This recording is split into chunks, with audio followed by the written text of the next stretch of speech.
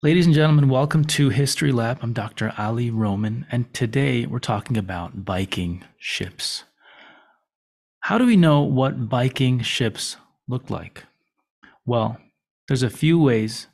One is that Viking ships, first of all, who were the Vikings? Let's take a look at who the Vikings were. The Vikings were seafaring people from Scandinavia, Norway, Sweden, Finland today, more Norway, Sweden, Denmark, and Iceland.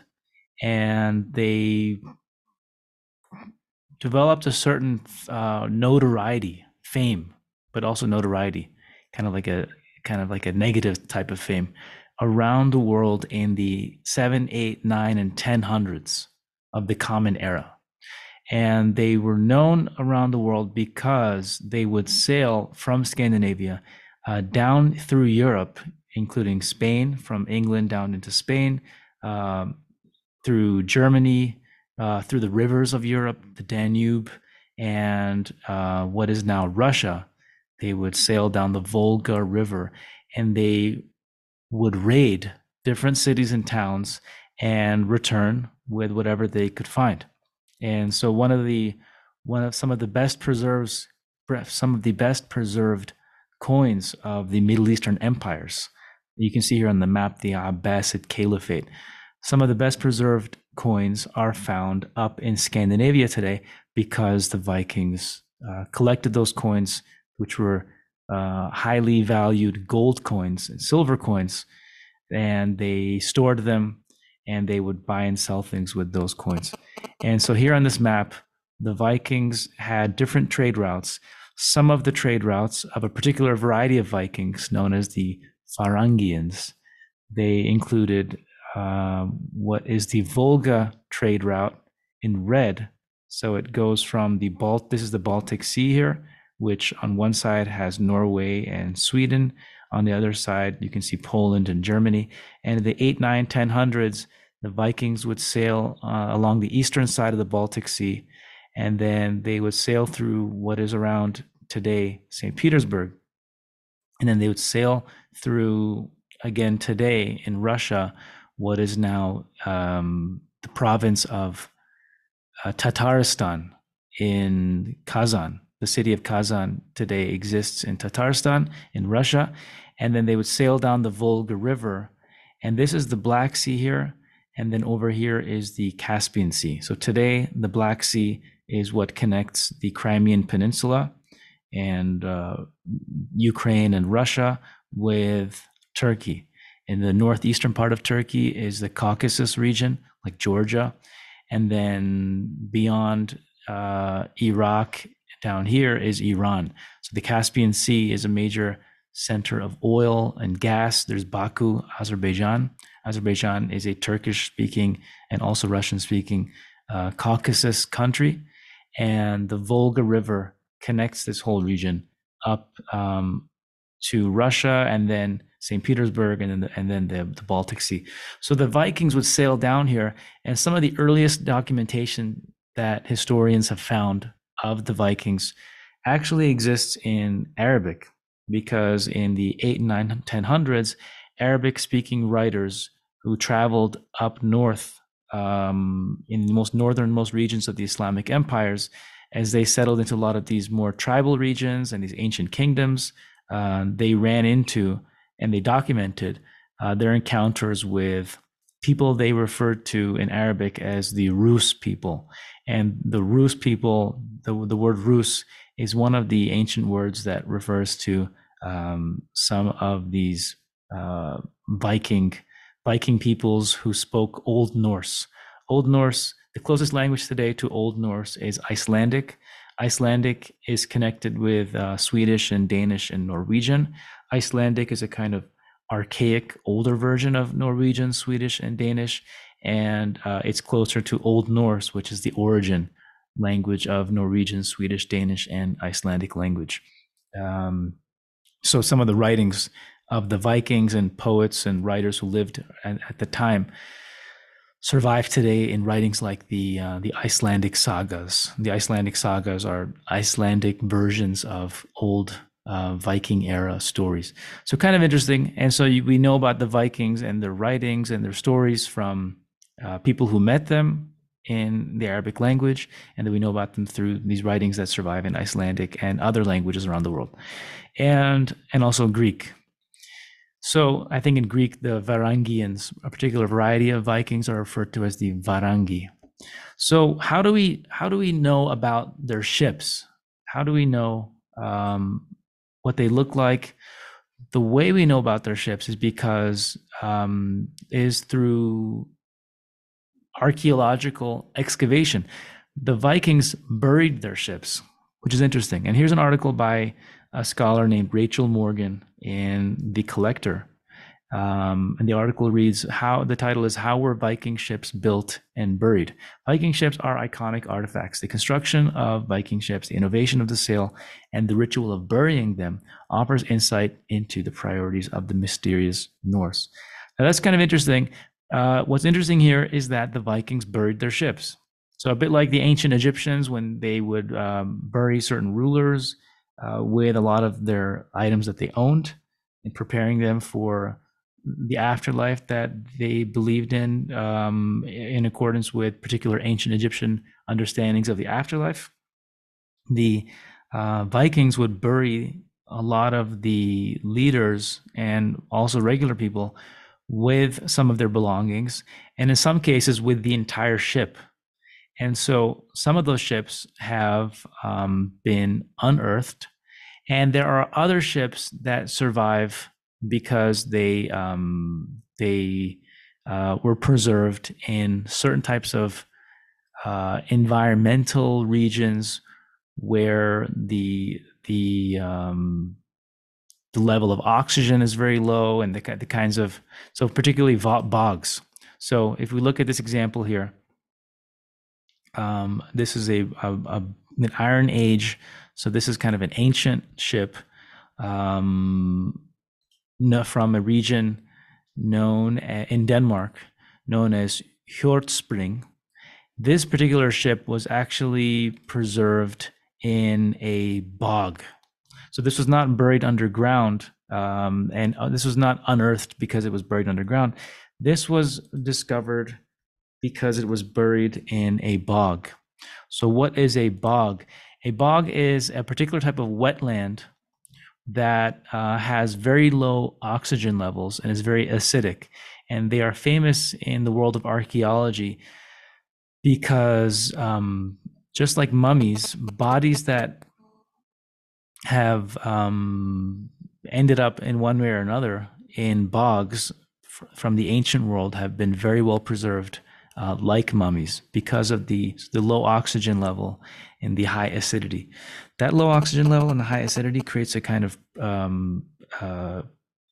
state or conditions that preserves, that prevents bodies and just organic matter from decomposing. This can be bodies or this can be ships. And so in this case, in the case of the Hjortspring boat, which is preserved today in the National Museum of Denmark. So here's the actual boat. And you can see that it's not a complete boat. Only part of it has been preserved. It has been preserved. The wood was well preserved in this bog because of the low oxygen levels and the high acidity. So one way that boats are discovered are through burial practices, where some boats are actually just buried in the earth. And another way that they are preserved are through bogs. And so this is one boat that was discovered in a bog. And let's take a look at another boat that was discovered in, this is a more famous boat. The boat of, let's take a look at what this is called. This is the boat of a better preserved ship, the Gokstad ship. Now, the Gokstad ship was a boat that was buried, a Viking boat that was buried, discovered underground in Norway, in a region that was frozen. So this is a region called Gokstadhaugen, and it's an area of Norway, Sweden. Norway. It's an area of Norway where some farmers were digging through frozen ground, and they uncovered the front of the ship, the bow of the boat, and excavators, archaeologists began excavating the mound, and they eventually found the entire ship. And you can see here that the ship is extremely well preserved, the so-called Gokstad ship. And what we learn from this is how exactly the Vikings built their boats. And back in those days, there were two ways of building the hull of a boat. One way was the so-called clinker method. So let's take a look at that. The clinker method of building boats was where different pieces of plank were laid not edge to edge, but they were the edges of one side would be on top of the other, and then steel, or rather iron rivets, would be nailed into these two pieces to keep them together. There were other types of ships in the ancient world that were called carvel built boats, and these used a frame. You can see the frame here to create the shape of the outer hull, and then these planks would be placed side to side, and a type of sealant, type of caulking sealant, would be placed between the planks to keep water out. Now, over time, and when it comes to shipbuilding technology, the carvel-built approach to building ships became more popular than clinker-built ships, because clinker-built ships could not hold as much weight, and they were not able to be constructed large enough for the kind of cargoes that eventually were used in the Age of Exploration. Cargo ships that were used in the Age of Exploration, kind of traveling from Spain to the Americas, to the Philippines. So pretty interesting that the Viking ships used a clinker style technology with rivets, iron rivets, and so the boats that were excavated by archaeologists from these bogs, and also from frozen underground regions, used this particular clinker-built technology. So we know what these boats look like because they were buried by the ship owners underground with as part of the burial sites, and we know what they look like because of these bogs that preserved them.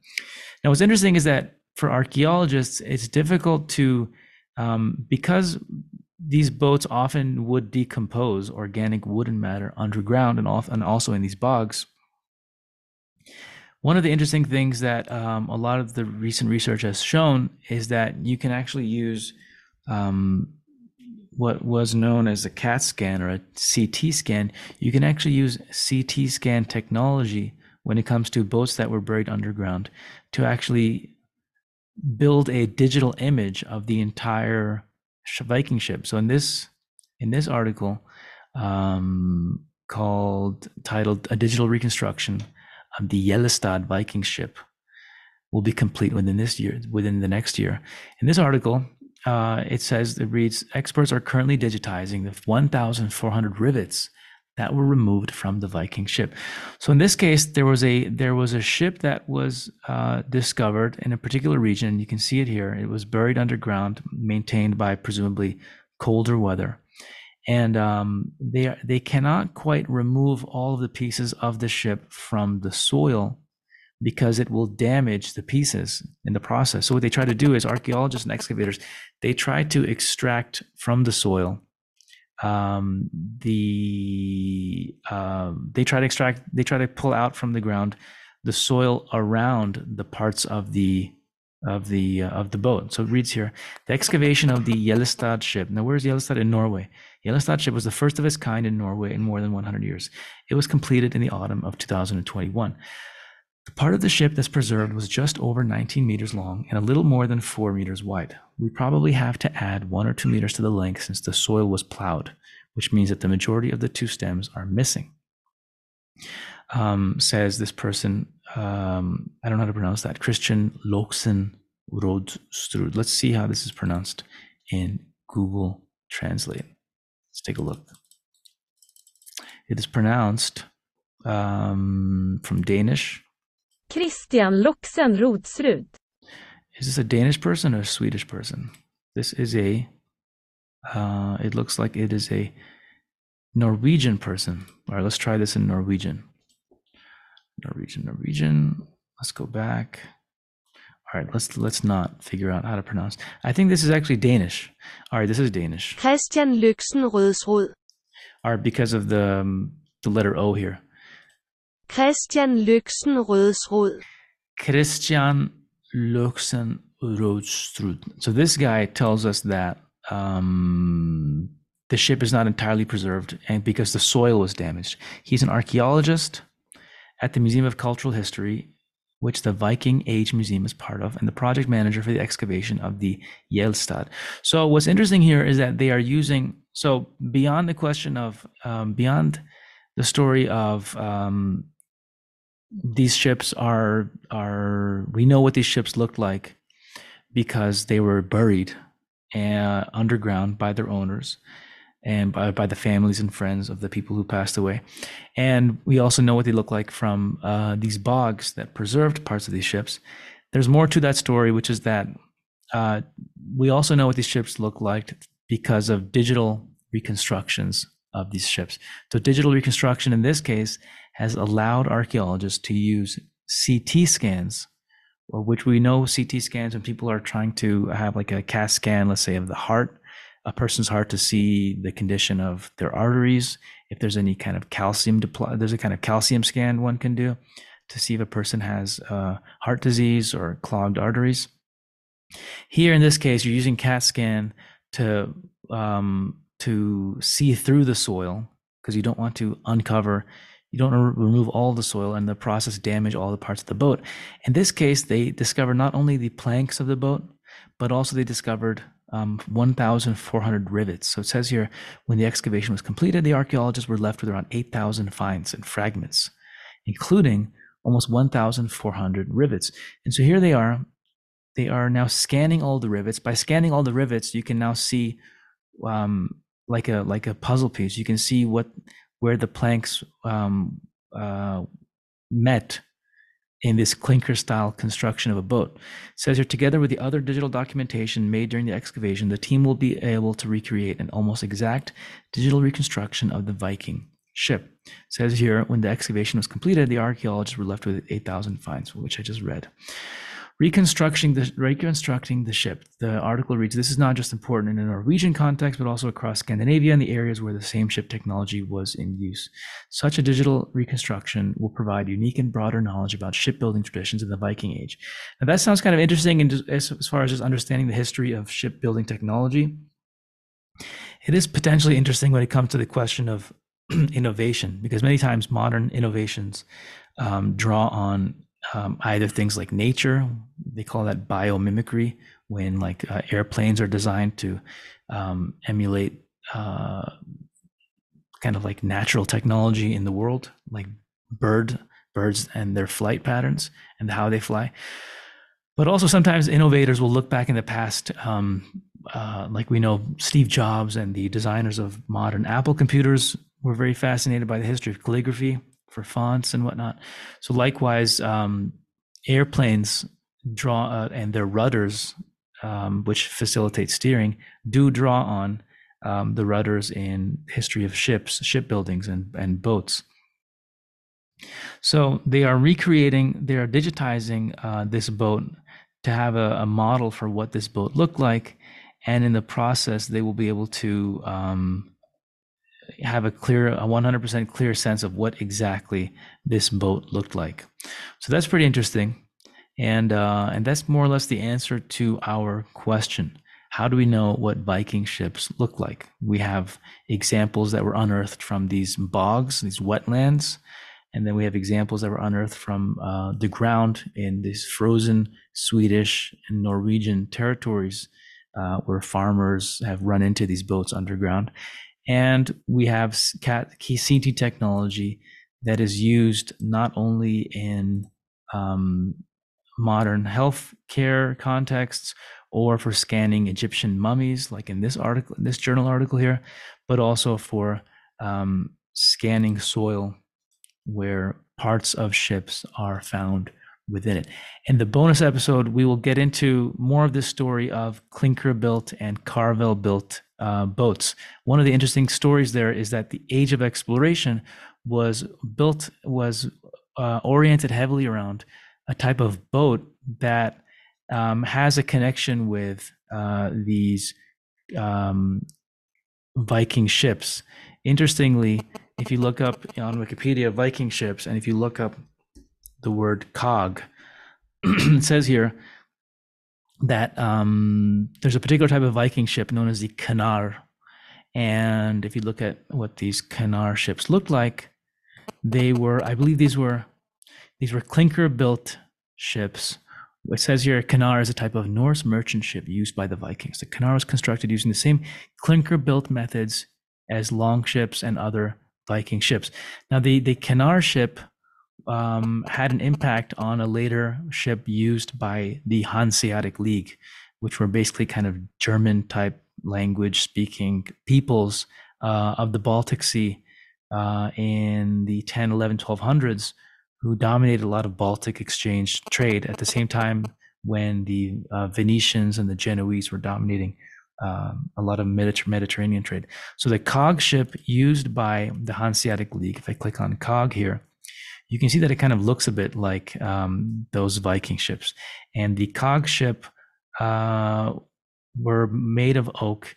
And in the bonus episode, we'll get into how the cog ship helped pave the way for the larger Portuguese carracks, which were the types of ships that were used during the Age of Exploration that had very high walls and that were used to sail across the Atlantic Ocean during the Age of Exploration.